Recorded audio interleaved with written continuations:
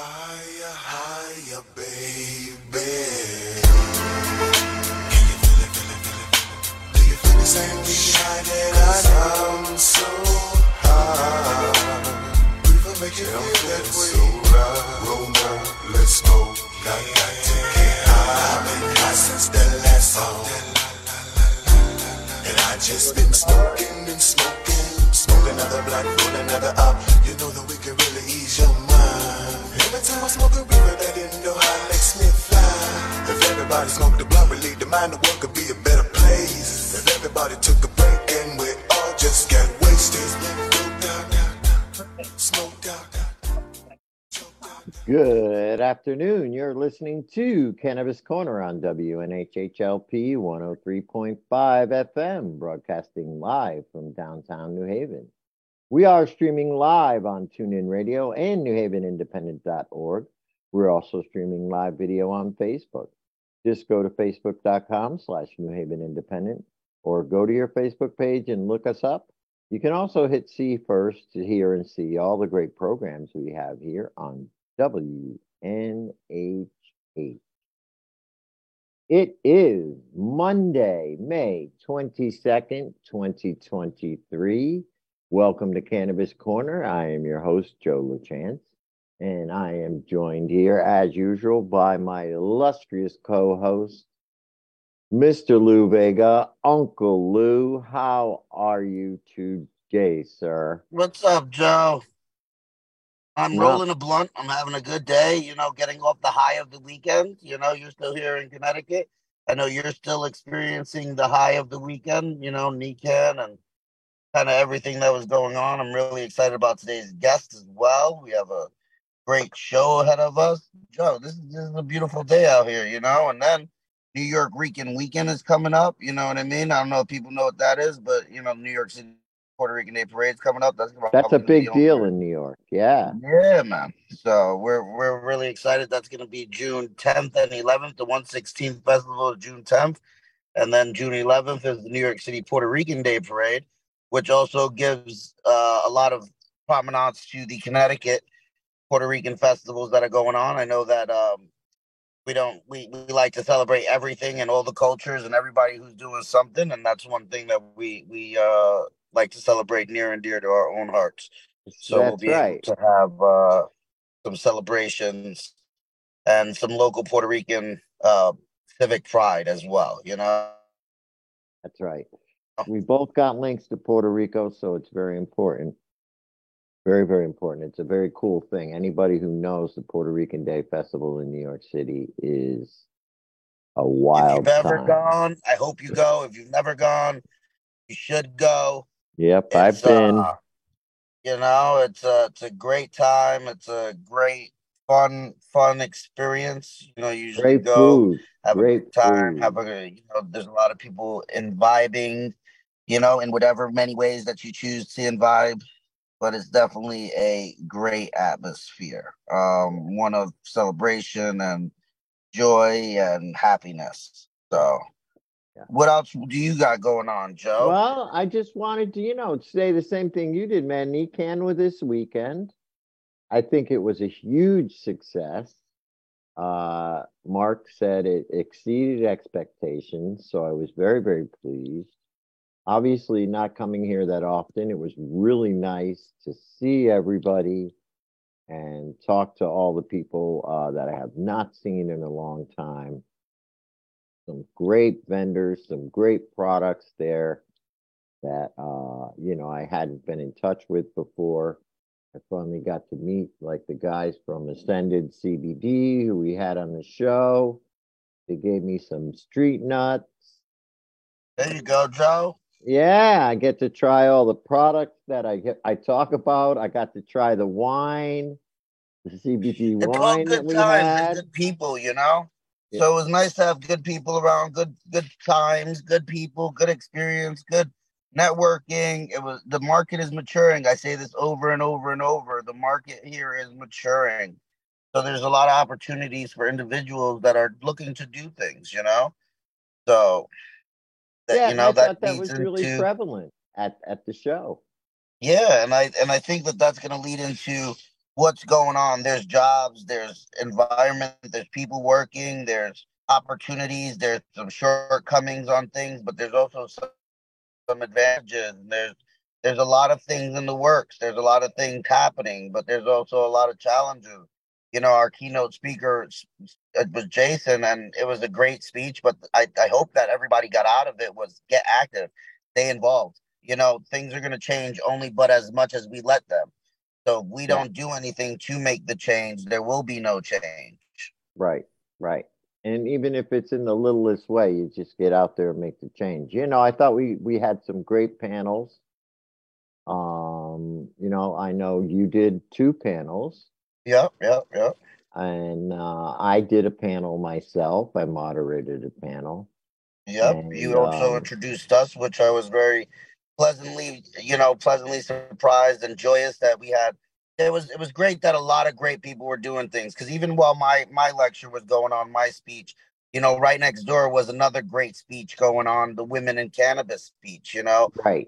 Kristen, Uzma, Mallory, and I don't want to be rude and forget the last person, but that everybody that was on there was so reliable in everything that they're doing, and it was so exciting to see everybody so engaged. Yeah, very much so. And actually, today's guest was on a very interesting panel with Mike Goodenough. Yep. And the professors that he had on, and it was very in depth. Very, very in depth about you got to moderate that panel, right? No, I didn't. Mike was the moderator. I did Mike the medical. Was moderator. And that's another great guy right there, man. Always a huge shout out to Mike Goodenough, doing amazing things in the space. Yep. I got the cola, the Sweet Heel cola. I've been drinking it. It's pretty good. I don't know if you got to try it, but it's CBD infused cola. Yeah. From Sweet Heel. And it's pretty good. I've been drinking it this morning before we got on the air. Look at that. It's always nice to have those great products after the events as well, Yeah. I walked out with a ton of stuff. And you know what? Actually, probably the best time was that party. The after party was a dope experience. You enjoyed the after party a lot. Yeah. It was the camaraderie, Joe. It was the camaraderie, I believe, the most. Yeah, absolutely the camaraderie. Especially for downtown Hartford, we were able to do what we were able to do. It was nice to have the people there. It was nice to have everybody kind of working together. It was really nice to have the community kind of reintroduce itself out there to a broader spectrum of people, you know? Yeah, because it was in downtown Hartford. There were a lot of professional people there. We had a very good attendance, so I'm happy about that. And yeah, I think overall it was really, really good for the community. The after party was great. They had some really cool stuff. They had a piñata that looked like Harry Anslinger.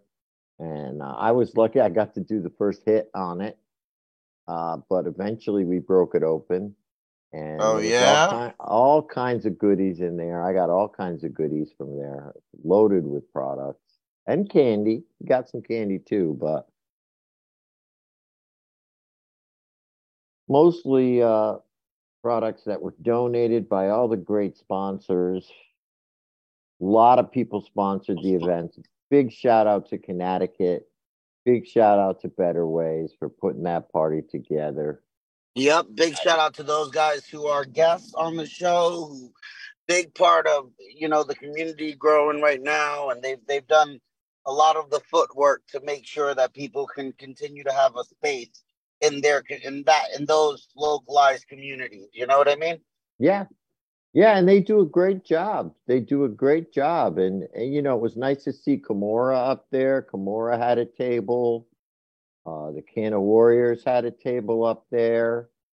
All these people, and Erin was on the panel with me. Yep. She's got the Wholeness House, which is right around the corner. There was a lot of really awesome local people that were doing really great things. I guess the next step is who do we have on our show today? You know what I Ellen mean? Brown, she's going to call in a couple minutes. Just said she's running a tiny bit late. Oh, no worries. So she'll be We on in a love minute. Yeah, Ellen. I saw Ellen on the panel, and we know Ellen from all our CT classes that we did down here. And of course, you and I have known Ellen forever and ever. But the people in Connecticut would know Ellen from coming down here and teaching classes. She's a great, great person. She's a great teacher.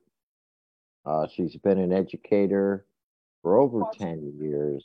Because I know I worked with her 10 years ago when we did the school. And One of the really cool things is when she actually educated everyone at the Connecticut Science Center. yes, that's right. We brought her down. That's right. That's right. That's right. We brought her in for that. That was a very cool event. Uh, yeah, and she's very known and well respected throughout the industry. She actually does the certifications for Massachusetts and Vermont, and she'll talk a little bit about that when she comes on the air. But yeah, she was a part of that panel with Mike Goodenough, and she looks great. It's always great to see her.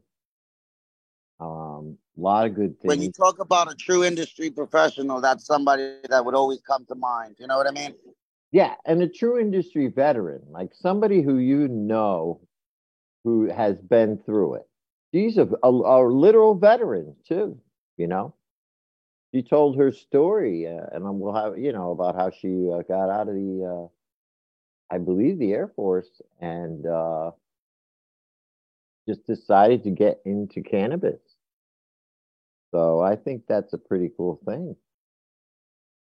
Um, and she actually started out in California, but I don't want to tell her story before No, she'll tell her story she as she gets gets on on. But the air.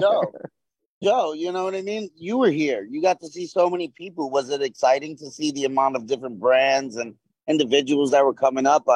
Give a quick shout out to Ripple Wellness, who also got a cultivation license, and they had a nice showing. They won the best of in New York through the Legacy Operators Council out there. There'll be a Legacy Operators Council starting out here as well.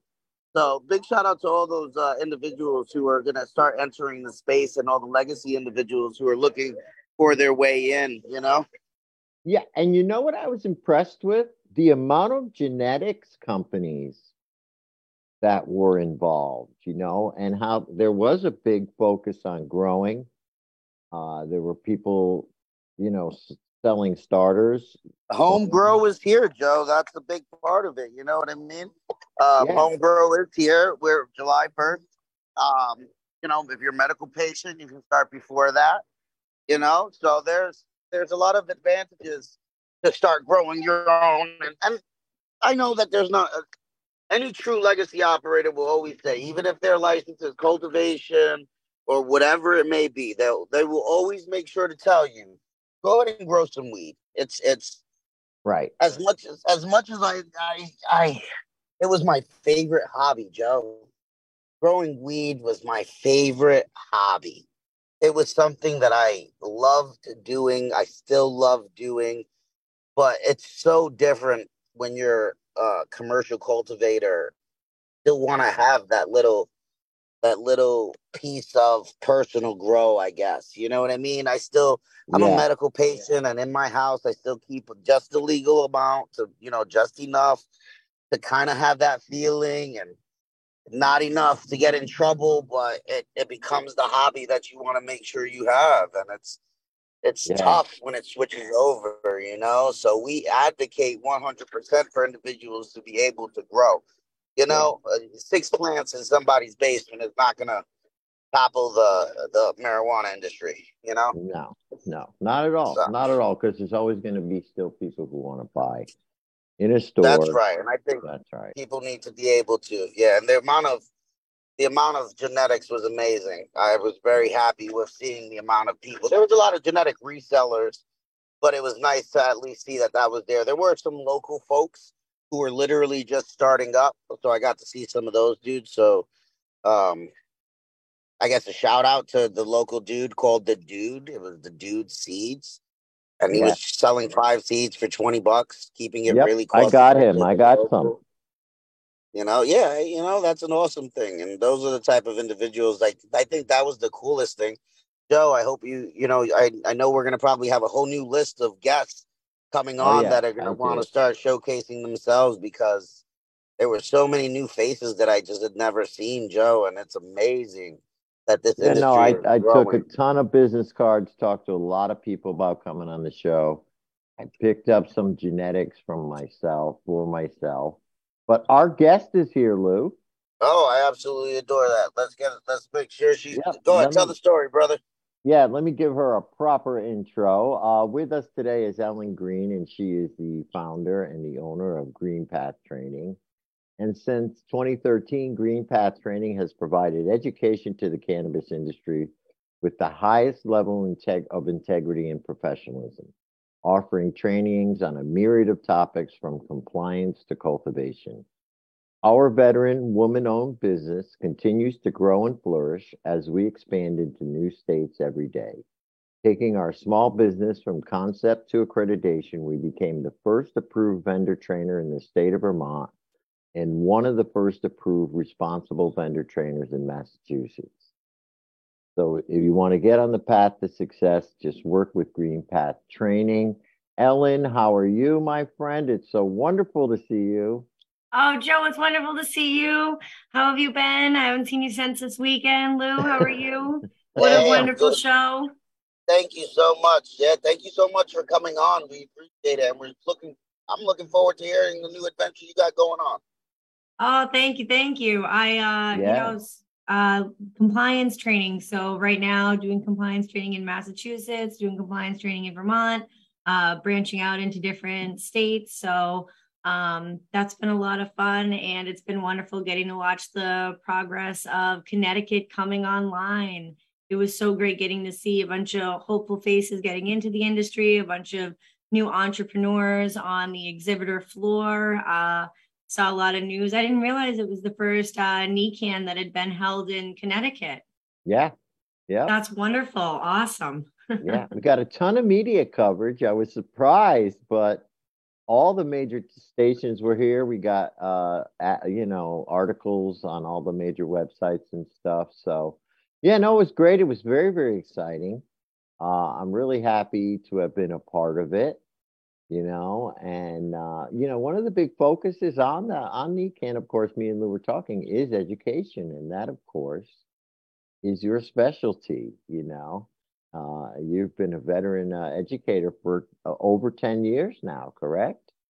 Yes, sir. And I was thinking about it when we were at the convention, the classes we would throw with or put together with Kibra, where we'd hold classes in, different places, different venues around Connecticut. One time we had the roof literally caught on fire. Yeah. So we ended up teaching a class in a church because Kibra knew the people that were there. So we've had some really wonderful times during the time of, getting to see the industry come to life. Back in the old days, right? For sure. I sound like an old man now, but I was telling we are veterans. We really are. We're veterans of this industry. We have seen funny things like that. You know what and worse. Joe, you know what I was hoping to bring up and have a quick snippet of reminiscing. So Curaleaf had their a release party for one of their new adult use products at the Science Center. And Ellen was the educator at the very first liquid lounge that allowed cannabis education. So, talk about breaking ground, going from, Ellen teaching about the plan and everybody giving her a hard time there through the Department of Consumer Protection. And now, it's a release party. It's like an album release party at the Science Center, Oh, I remember I taught a course on cultivation, and when I teach cultivation, especially in states that at the time you had a medical program where medical patients were not allowed to cultivate for themselves, you only had 3 brick and mortar dispensaries, even less producers of cannabis cultivation. And there was nowhere for patients in the state to get their medicine tested at a laboratory to see how their testing results were doing, how their cannabinoids were coming out, how their terpene profiles were coming out, if they had any, residual solvents or anything like that, if they were making extracts at home. But the ability wasn't there for medical patients. So as I was teaching, I was letting them know, hey, in the state of Massachusetts, you can do this, and it's a point of advocacy, and you have to talk to the Department of Consumer Protections to get these changes happening. And the feedback I got was that when I was teaching, they're like, well, you're teaching with an agenda. You're not just teaching cultivation, you're also teaching with an agenda. Like, it's a bad thing to tell people that, right now these things are available in other states, but not in your state until legislative change happens. And that legislative change won't happen without you being educated and advocating. So there was some serious opposition from the governing body about actually teaching people how to not only educate themselves, but educate themselves in a way that they could have reform. And now that reform is here, those times are past us, hopefully. So now we'll be able to see that with education, there should be a teach for reform that I feel goes hand in hand, especially with states that need certain changes. And every state has different changes they need. I think it's on us as educators to say, not only, here's, seed to harvest, but also if you want to be able to harvest and then have that product be able to get its way into the store, you have to advocate for craft manufacturing licenses. You have to advocate for an equity program. You have to advocate for lower barriers to entry for smaller businesses. You have to advocate for OSD certified businesses to mean something, whether it's minority owned, veteran owned, woman owned, LGBTQ plus owned. Those are businesses that will literally get snuffed out by these larger corporations that are going to try to cut us off at the legs at the legislative level, as well as any way they can in, marketing, branding, things like that. So we as a small, craft farmers really need to be wise to what these larger corporations are doing, what pieces of legislation they're going before, not only the Department of Consumer Protections, but also other legislative branches there in the state of Connecticut. It's very easy for change to get made that would make it almost impossible for a small person or a small cultivator to get in. Anybody who, doesn't have multi-million dollars at the ready might find themselves in a position where they can't even get into the industry that they advocated for. Well, yeah, and Connecticut is kind of an example for that, unfortunately. They did make some microcultivator licenses available, and they were at a reasonable price, but they were very difficult to get. One, because the lottery was kind of rigged. The problem, Joe, the hardest and they only part gave is out they two, could've- right, Lou? Exactly. They only gave 2 out for regular and 2 out for social equity. Realistically, Yeah, they could have that's given out ridiculous. 10. And it wasn't anything in legislation, but that's that fight that we got to keep fighting, because at any given point, realistically, they can say, well, we'll open up 15 more licenses for microcultivator. And that's just through process. So that's more words say it, more everything. That's where that would go, But, yeah, they should have gave out way more. I don't understand how a lottery was able to happen. So when I worked in the dispensary in California in 2010, our doors ended up getting shut in 2011 because of a court case, Long Beach First Pack. Pretty much the city of Long Beach did the same thing the state of Connecticut did, where they take a lottery. You have to pay into the lottery, but only X amount of spaces. And if you didn't get, a ticket, you still lost the cash that you put up, which seems crazy to me. Why not just do a first come, first serve, and then just have them be in the queue somewhere? And then when the availability comes, let them go. It doesn't make sense to do a lottery and to allow large operators to be able to buy unlimited amount of tickets. What is going on? So, a long time ago that I lost my job over something like that. And then it ended up, we ended up seeing it so many years later. So with the lottery, I always think a lottery is a bad idea because it doesn't allow for, merit over nepotism. It doesn't allow for those that worked very hard to get their application in first and worked very hard to get approved to be a social equity applicant, to get them to the front of the line. How many social equity applicants did you have that didn't even get a place in the queue? Where do you go if you lost all that lottery money? Are you, we'll get back to you later? Do you start back at zero? That's so crazy to me to do that. You see, somebody from another state looks at that, somebody with some knowledge and says, what the hell are they doing there in Connecticut? But yet, the lawmakers think there's nothing wrong with it. They get away with it without, I mean, obviously we said something, but it didn't change anything. They still did it. You know what I mean? Um, yeah, it's just amazing to me the way they let that happen.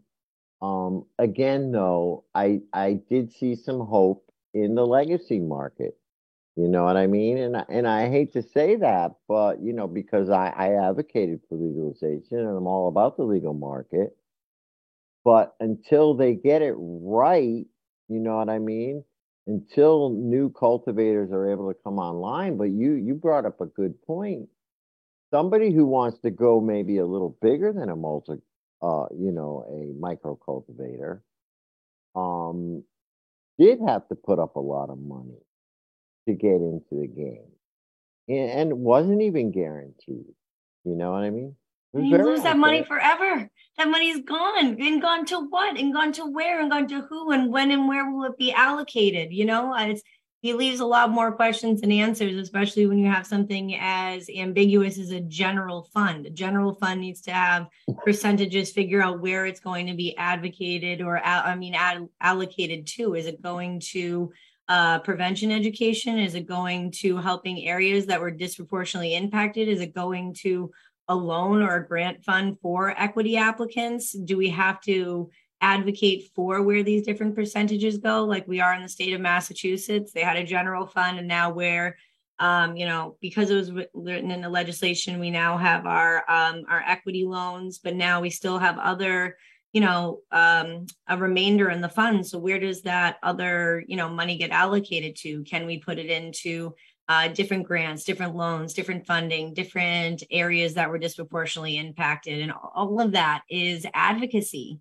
If we don't advocate, then we're going to find ourselves in a situation where that money just kind of poof disappears or goes to things that were, never really a part of where Never what it was advocates intended thought for. they were going to go. Well, the way they've done it so far, and of course all the money isn't in yet, but they've put some away into a fund that is supposed to be allocated out to social equity applicants. But the majority of the tax money is going to go into the general fund, and so that's, and right now the state of Connecticut has a surplus. He's already said we have money we need to spend. Well, I'm sure a lot of that money came in from the lottery and the fees that were paid, and a lot of the cannabis money. So let's put it back where it belongs. Let's put it back into the real places where it needs it. Where it was intended to go. Of course, it's always like it's always a process, like you said. It's always a process. Absolutely. And every year we figure out, who do I need to talk to, especially when legislative reform comes into hand. So, for example, in the state of Massachusetts, I've been advocating since 2013 for reciprocity for medical patients. I've been at this since the Department of Public Health. That's a name drop. They're not even the governing body of our medical program anymore. Now we have the Cannabis Control Commission. So I've complained or, brought up that suggestion to the Department of Public Health. I brought it up to the first round of commissioners back in 2017 when they were listening for regulatory changes for draft regulations. When we got the adult use program, I said, don't forget, we still need reciprocity. I emailed the initial group of commissioners, and now those commissioners are no longer there. Every single person has cycled out of their original seat. So now I'm on a new batch of commissioners.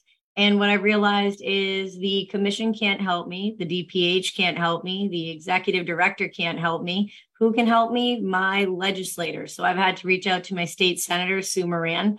I had to let her know what the problem is. And now I had to get a bill amendment put into the legislature, which will now have to have co-sponsors of other senators and state representatives, and then it'll go to the Judiciary Committee, not the Cannabis Committee, for review. And then in this 2-year process, we'll see if they'll finally allow for reciprocity. So I'm going on, I'm going on almost a decade of trying the exact same thing to try to get medical reciprocity. So it's not for the faint of heart.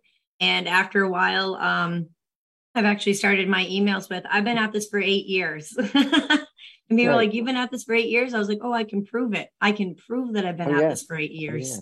Yeah. Me too. 8 years.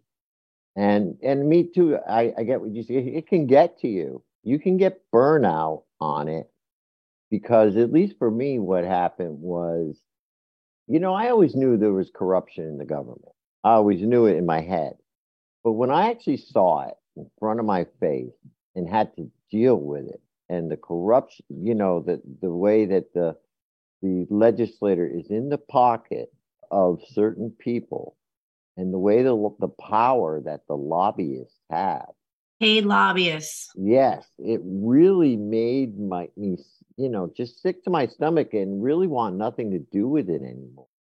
And so now I've kind of gone back to speaking to the people, you know what I mean? And just getting the people kind of riled up about going up and making change, because I think I want to go back to the ground floor where it's real, because it's a battle up there at Capitol Hill, So, and it can be a real grind. And I give a lot of credit to the guys like Jason Ortiz, like yourself, Christina, Joe Raymond. They keep going up to the Capitol.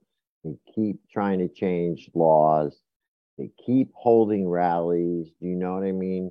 No matter what, they're always in the fight. And, I really admire that. And they have still been able to make some good changes in the bills. But yeah, right now there's some real crappy bills in the Connecticut legislature.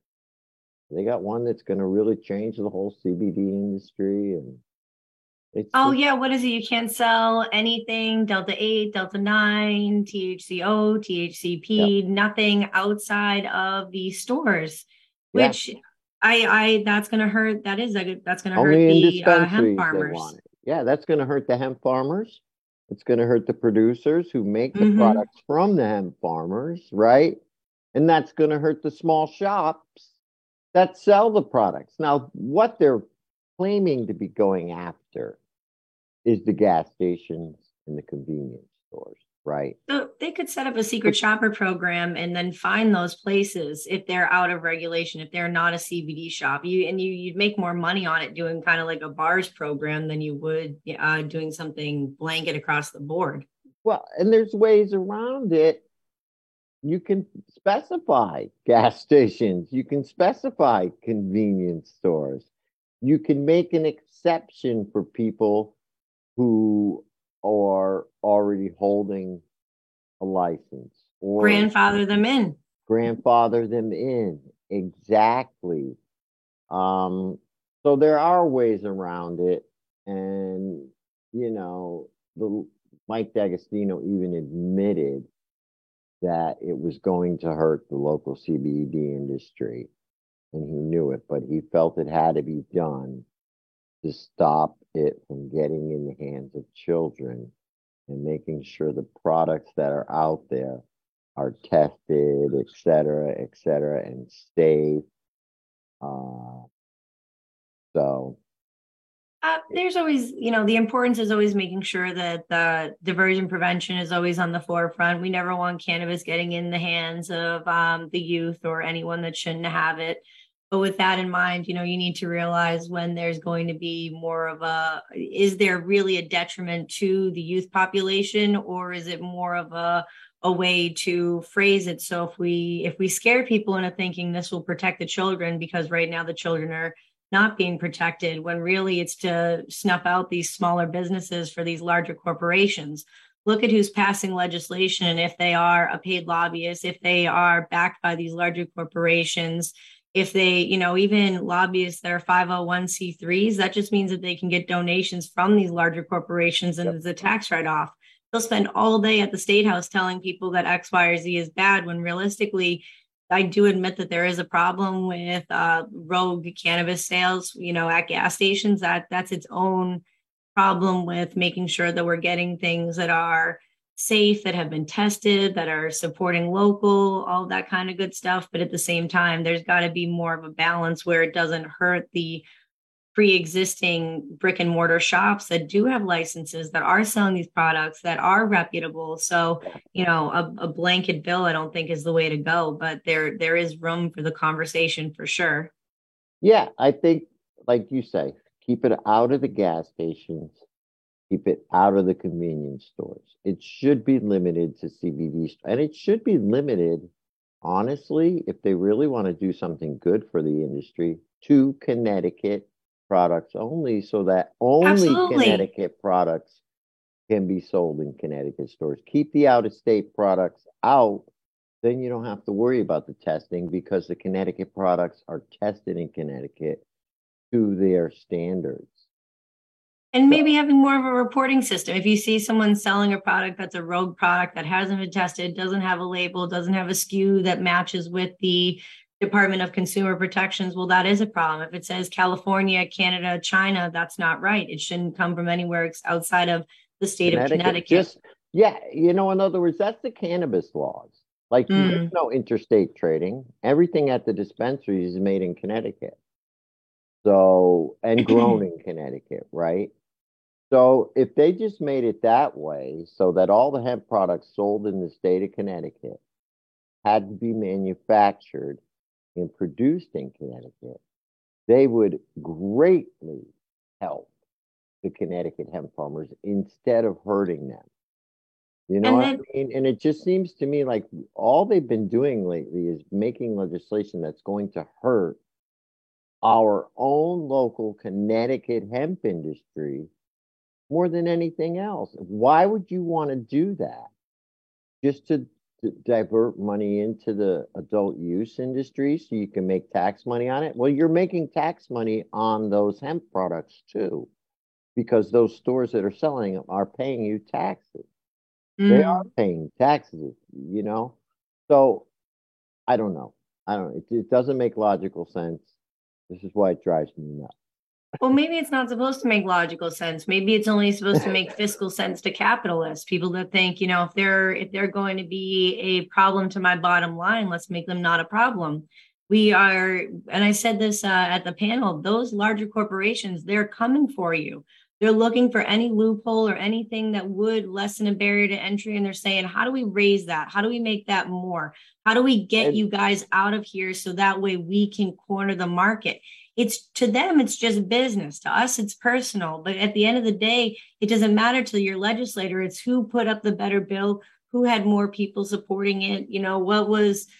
What was the response from the general public? It's going to be a real hearts and minds, petition and long game, as well as strategic. We can't panic. We need to organize, or we're going to get, pushed out of the industry that we helped create.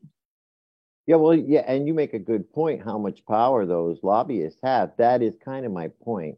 It just goes to show, and this was what kind of disheartened me, how the legislative body, or at least certain legislators in certain positions, do not have the interests of their constituents, of the state as a whole, of the industries within the state. Why take away from one to give to the other? Why can't everybody thrive? Why don't you want to have all thriving industries in your state? They do not have our best interests at heart. They are in the pockets of those lobbyists, because those lobbyists help them write that bill. But it's the legislators who propose it.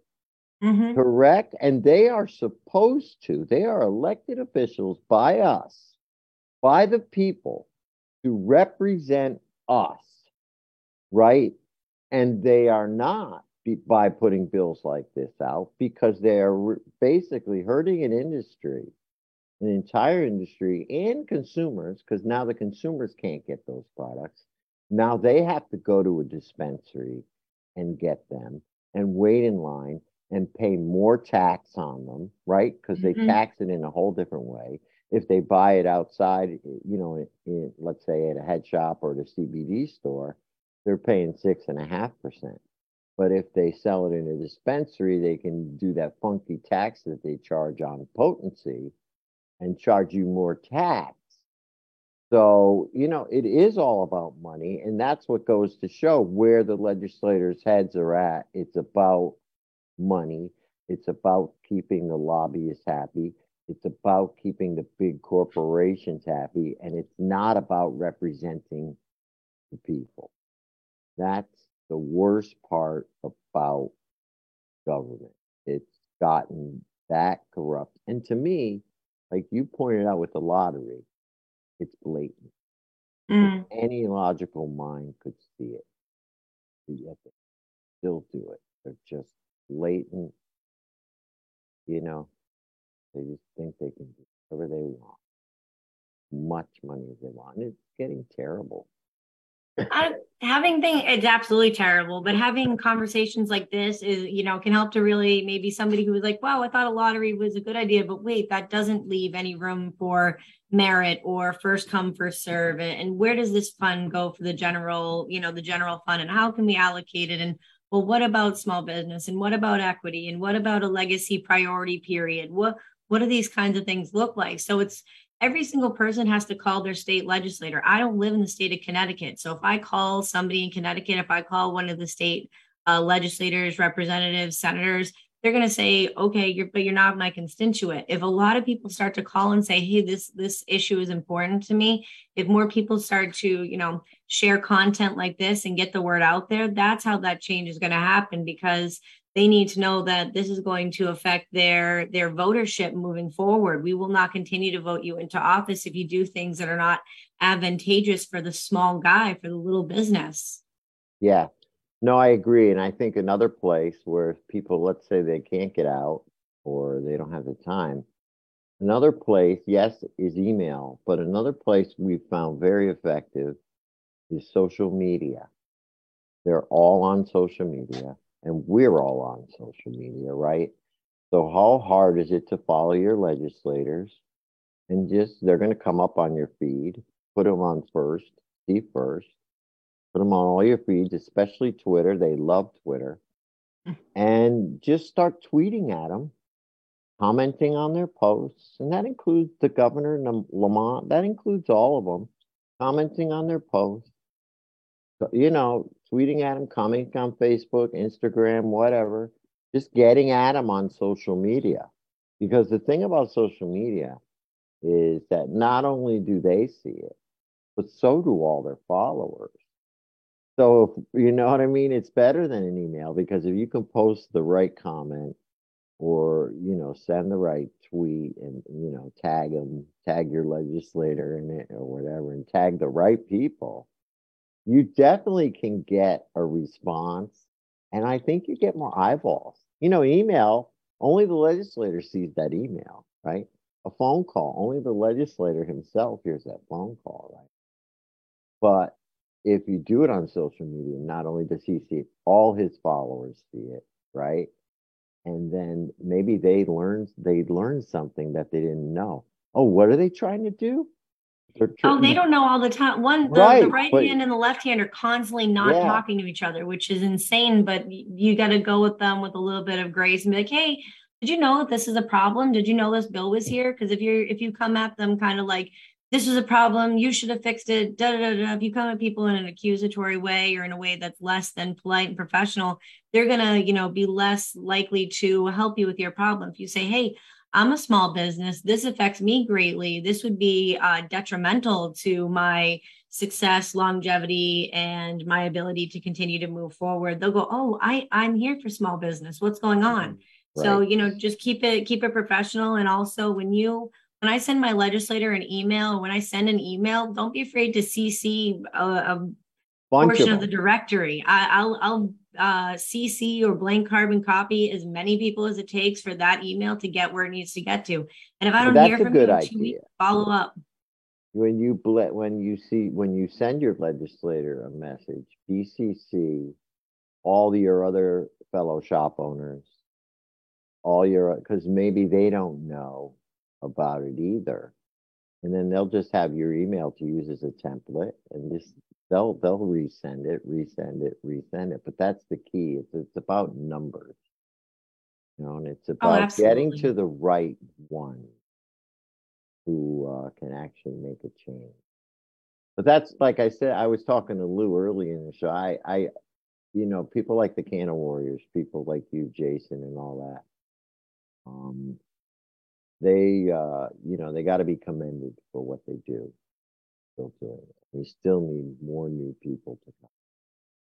I think the whole point is the average person who doesn't even consider themselves I'm not an addict, but they may be using those THCO products or those Delta 8 products, and they may actually like that effect better than the than regular weed. You know what I mean? So they don't go to dispensaries, and they wouldn't anyway. Or, forget. We only got like 9 dispensaries open selling Not a adult lot. use in Connecticut, right? Right. So, but there's a lot more CBD shops. There's a lot more head shops that sell those products that are still helping people with their anxiety or whatever. And all those people are going to be shut out. But maybe if they knew that the government was trying to take away their product, you know what I mean? They would get a little bit active. Well, So they're going to get that's why it's active. up to the shop owners to be well educated and educate their customers. When the next customer comes in to buy Delta 8, or I even have a little sign, Yeah. the state is trying to ban all Delta 8 products. You can call your late state legislator here, or you talk to them about it. There's a lot of ways to do it, and you got to use technology. You got to use social media, kind of hit them where it hurts. And, because it was very effective in the legalization battle when the pandemic was. Learned a lot. Absolutely. And thank you for everything you've done in the state of Connecticut, Massachusetts, New England. You're moving around the world, making sure that people are educated, that these conversations are still happening. And during the pandemic, it was such an important time to keep people abreast to what was going on, because they couldn't go to their state house or their city council meetings or anything like that we've been able to do since like the founding of our country. That's a big staple, is getting to go and actually talk with your representative and getting to talk with these committees. And that was either taken away or became virtual. And now that, we're having more of a hybrid or in person, those conversations are just as important to be abreast, to know when they're happening. Hey, Yeah. this piece of legislation could be detrimental and shut your doors. This piece of legislation could be really advantageous.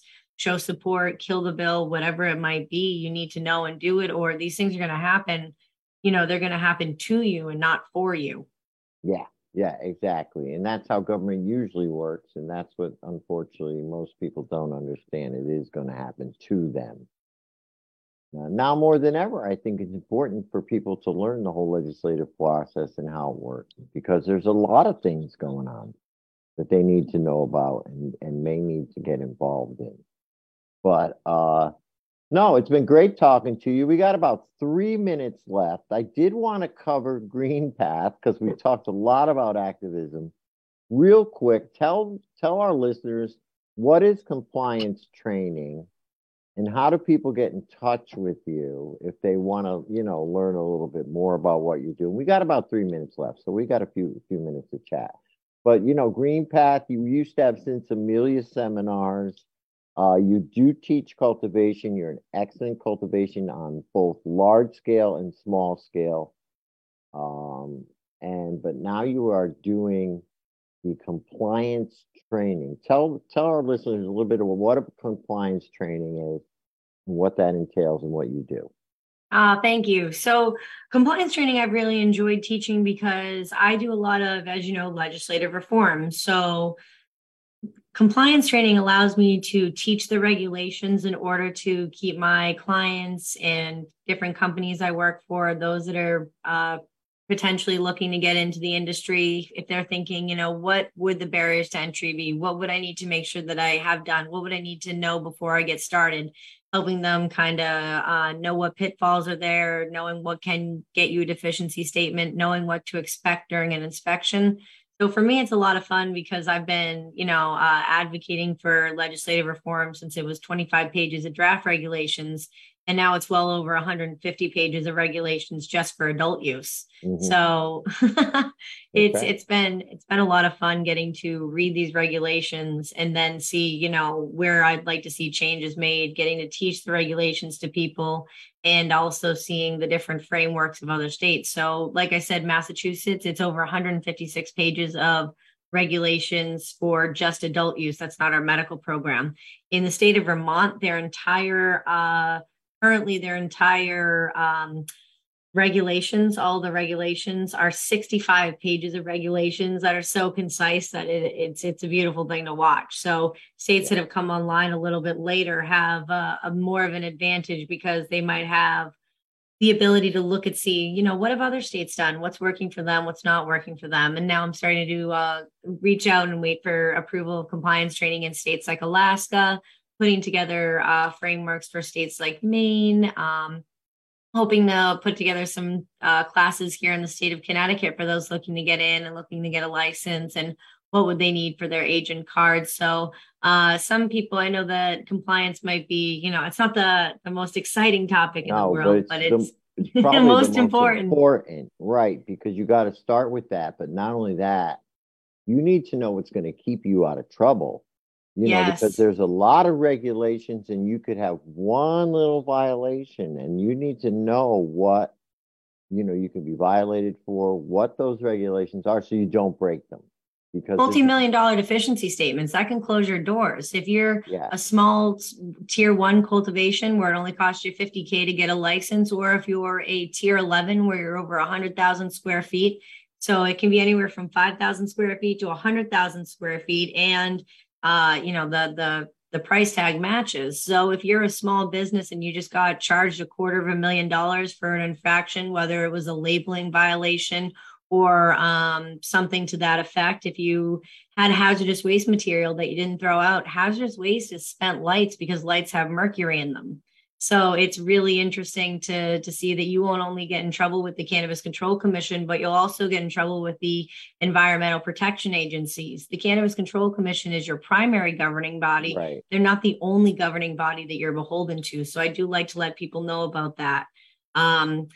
So when it comes to compliance, I like to say I scare because I care, and I make sure that everybody gets to keep their doors open. And with that longevity and success of my customers, there's also longevity and success for my small business. I'm grateful to you, Joe LaChance, for all the opportunities you've given me throughout the years to get to work with you in multiple states and to continue to get to work with you. So thank you for everything you do here in our community and afar. All right. I appreciate it. Real quick, before we say bye, like the producer said, how do we get in touch with you? Social media. So Green Path Training on Instagram, Facebook, LinkedIn. I'm a sole proprietor. So when you reach out, I'll be the person you'll be connecting with. And thank you for your time. All right, Ellen, thank you for coming on. And you can reach me at Joe the Weed Guy on Facebook and Instagram.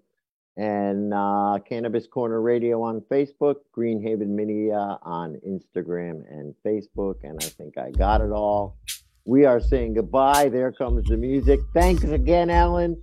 Uncle Lou dropped out a little earlier, but I'm sure he says happy, healthy, and high. And we will see you next. Oh, we're off there next week. So take care. Bye-bye, Ellen. Love you. Bye. Love you, bud. I was gonna clean my room until I got high. I was gonna get up and find the broom, but then I got high. My room is still messed up, and I know why. Why, man? Yeah, cause I got high. Because I got high. Because I got high. La da da da da da da. I was gonna go to class before I got high. Come on, y'all. Check it out. I could have cheated and I could have passed, but I got high. semester, and I know why. Why, man? Yeah, cause I got high. Because I got high. Because I got high. Go to the next one. Go to the next one. Go to the next one.